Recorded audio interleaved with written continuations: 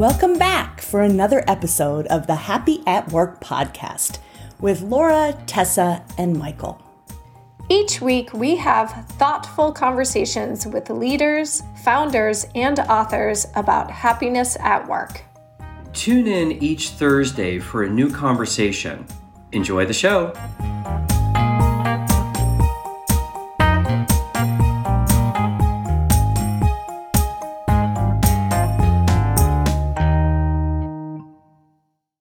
Okay, so welcome everyone to the Happy at Work podcast. This is a very special episode because we have with us three professionals who are early in their careers. They're all part of Generation Z. So we have Amelia, Beryl, and Jack with us today.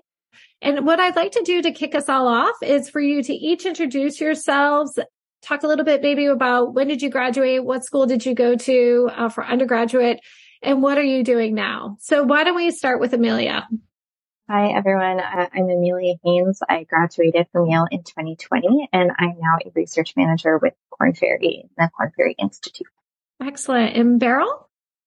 Hi, everyone. I'm Beryl Wang. I also graduated from Yale in 2020, and now I'm project manager and content strategist at World 50, which is a membership peer network for executives. Excellent. Thanks, Beryl. And Jack? Hi, I'm Jack Beryl. I graduated from Georgetown University in 2020, and I currently work at Cypher Medicine as a clinical trial manager.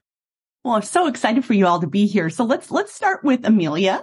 So Amelia, when you think kind of from a Gen Z professional perspective, what do you think really makes your generation different from other generations, especially with regard to what happens at work? Sure. Yeah. Well, I think that there are probably a lot of things, but there are two that stand out to me really particularly. And I think it would be hard to not start by talking about the role of technology. The pervasiveness of technology and information, both in our world today, but also throughout the entirety of our upbringing, really kind of changes the game, in my opinion. We've got more opportunities. We've got more access to those opportunities. And I think in a lot of ways, there are a lot fewer barriers to those opportunities because of the role that technology plays in our lives. We've got a lot more visibility into information. Like we've got more information about the salaries of the people who work in similar roles as we do. We've got more insight into the kind of work arrangements that they have. We've got more insights into other people's insights and into their opinions and what the market looks like and what the market might look like in the future.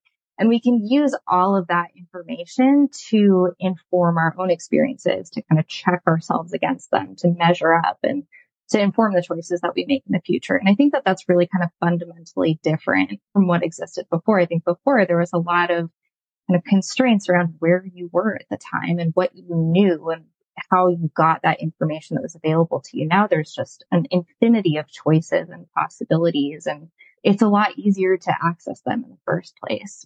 And then the second thing that I think is really hard to ignore, and I'm sure that Beryl and Jack would agree, is people who also kind of graduated right at the height of the pandemic. But the role of the pandemic was, I think, really formative and fundamental. I personally started my first real job out of college in August of 2020. So the pandemic was in full swing, and I started as a remote worker, and I've been a remote worker ever since. And so for me, the foundation of my adult life was kind of built in this environment of being a remote worker, of kind of existing in my work space and my work life online on Zoom. Even the end of my education was online and on Zoom. And the way that I operate as an adult in this space is kind of predicated on that context. And I think it's really easy for older generations when we talk about, either hybrid work or the conflict between remote work and in-person work. There's a conversation of getting back to normal or going back to the old ways. But for Gen Z, it's not the old ways. It's kind of fundamentally changing how we understand our adult experience. And if you put that in the context of the technology piece that we just talked about too, the access, the availability, the information, the capability, it can also be hard or confusing for a generation to understand and justify why we should do that in the first place. So there are a lot of factors, but I think those are probably the two that stand out to me the most. Amelia, that's a great response, and understand some of our older listeners being like, Oh, yeah, maybe it would be annoying for them to keep hearing, let's get back to normal when it's like, no, this is normal. So I appreciate your perspective. I have a question for Jack. So, Jack, based on your own experiences and maybe from what you hear from friends and peers, what do you think makes for a good work environment? Thanks, Michael. Yeah, I think that's a good question. It's something I've been thinking about a lot. I've been currently only in one work environment, but I've been able to have a variety of bosses and different experiences as I've grown with the company. And one thing that's kind of stayed consistent throughout all of it is a want for there to be a good amount of trust between me and whoever my direct report is. I think trust overall in the company is important, but in that relationship you have with your boss, I've come to really, really appreciate that, knowing that person is not only looking out for me, but is being honest about the things that are occurring in the company and where I'm headed personally when giving feedback.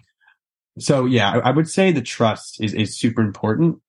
And it's also important to note that that trust, if it's broken at any point, is extremely difficult to heal. Like in any relationship, if you are to misstep and abuse someone a certain way, it's really hard to get that ground back from where it's lost. It's very difficult to build that up. So I think for me, that's the focus I have right now is finding someone that I can really trust in work environment. So that I feel comfortable growing and expressing ideas. That is, I fundamentally agree and think that is the heart of a lot of the relationships that have to exist between people, between humans. And therefore, when we get to work, sometimes people lose that human aspect of how you build relationships, and trust is certainly fundamental to that. Beryl, and I'd love to hear first from you, Beryl, but again, Jack or Amelia, if you have other thoughts on this question, but what do you, when you again talk to your peers or even think for yourself around what really matters to Gen Z? So as a Gen Xer, it was all about salary when I graduated, and it's the first question my parents asked me. And I actually got a company car too. And that was a bonus because it was monetary, right? But is it still compensation? Do you think compensation is really important, or are there other things that Gen Z is considering when they're looking at employers and who to work for? Is it work environment, culture? What else might matter? So Beryl, and then I invite Jack or Amelia if you want to also comment. I think that the most important aspect Gen Z looks for is having the opportunity to grow, and really ideally finding the balance of contributing to your team and adding value today while learning new skills and building your tool set. I think a lot of us are high achievers who want to learn more and do more and achieve more. And I mean, all the other aspects you consider, pay, culture, brand, are all important, but they don't follow you. It's inherent to the company. So when you eventually move on in your journey, the only thing that you hold on to is the skills and abilities you've acquired. So whether it be learning from the people and finding those core mentors within your organization, or learning from experience, just being in the role, that's probably the number one factor I look for. Yeah, I would agree with Beryl. There's a lot of factors to consider, and I do think they're all important. I think pay is kind of a threshold that gets people in the door. I think Gen Z in particular has a lot of financial considerations. Right now there's super high student debt levels and historically low student debt repayment levels. And that's definitely on a lot of students' minds and a lot of, young professionals' minds. There's also crazy things going on in the housing market, and there's like really interesting things happening with inflation rates. But in our upbringing too, we kind of saw our parents grapple with, periods of economic instability. And I think that the financial considerations are definitely on people's minds. And I think that like a livable compensation and a reasonable compensation is kind of a necessary threshold for getting Gen Z employees in the door.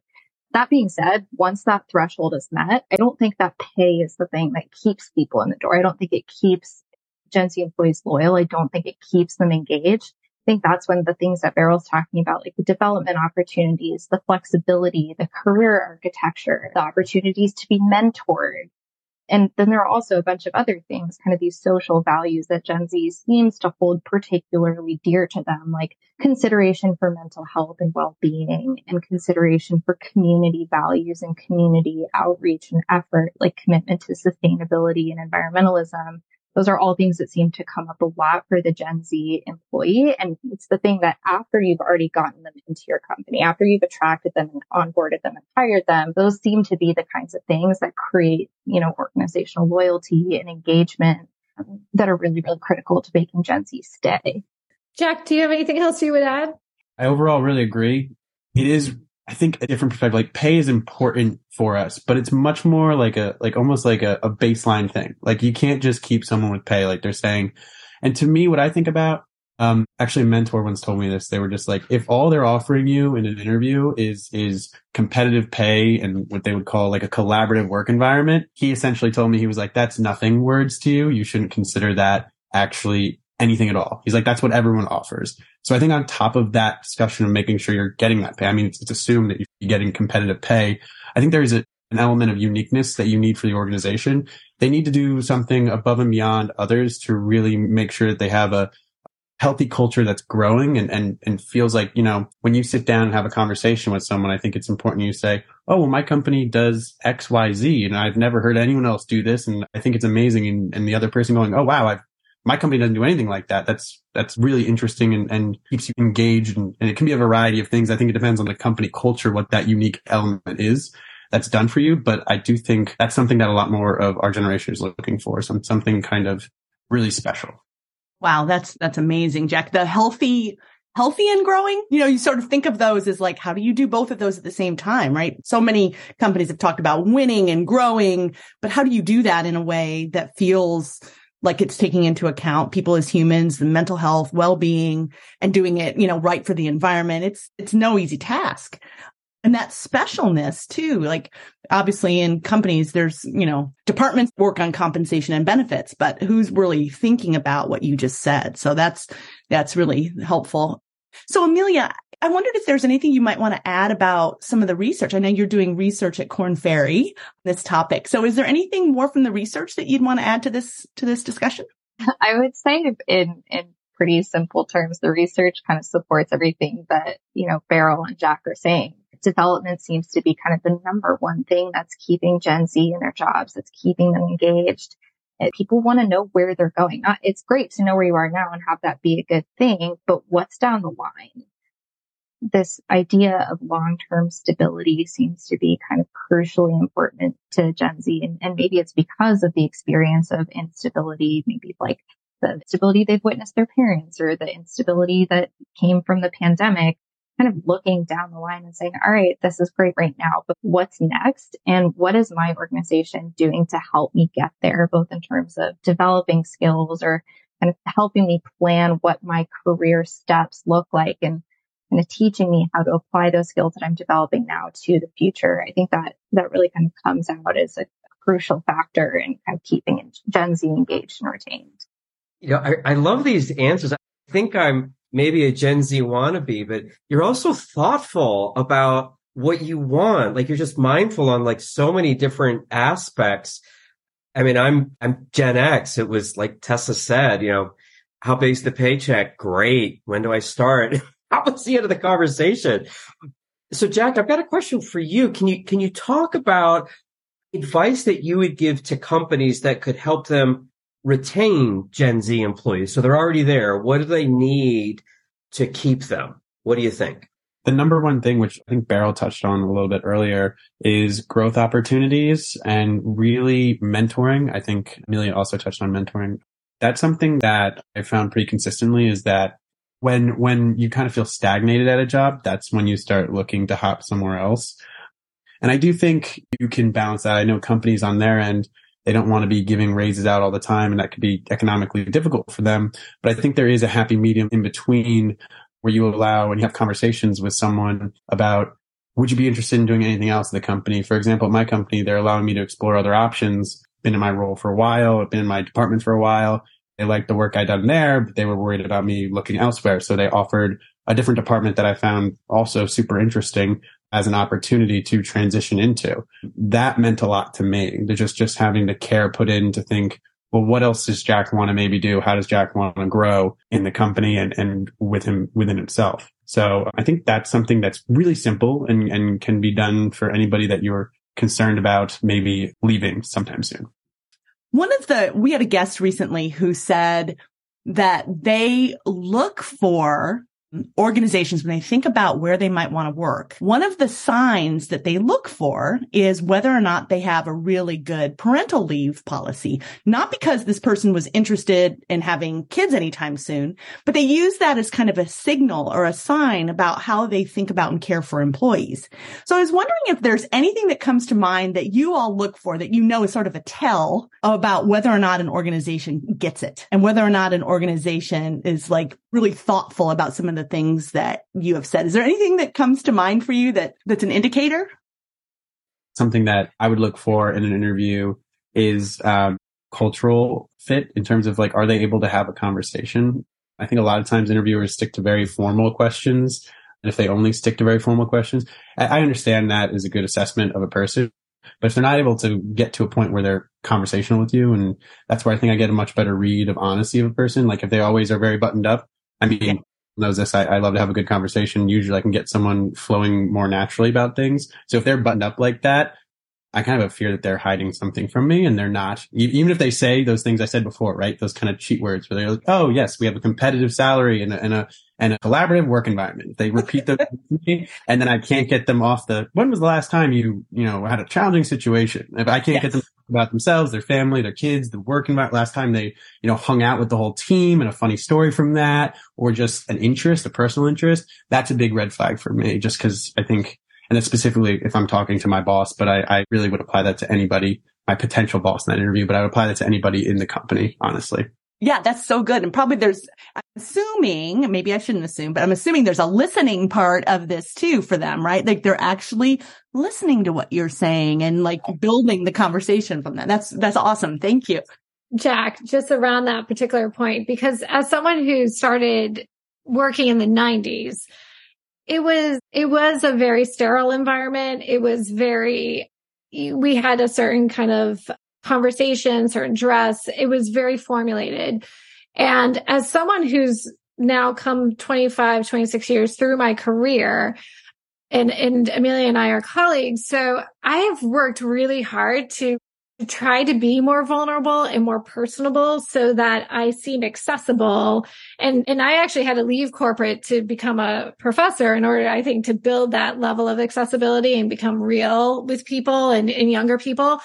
But it's really hard, I think, for older generations to understand the value in that level of vulnerability and that way to make a personal connection. So I think for people to hear you say that that's something that's really important, I think it's important for older generations to hear, so that, we don't put on this persona of I'm the boss and therefore I have to be perfect, that actually you're much more accessible and personable when you're not. Absolutely echo Jack's sentiments that, that kind of room to not only room to be your whole self and show up as your whole self, but kind of the modeling of that behavior is a really important signal. And it's definitely something that I look for. And I do see myself gravitating towards my colleagues that kind of model that behavior of like vulnerability and openness and candor.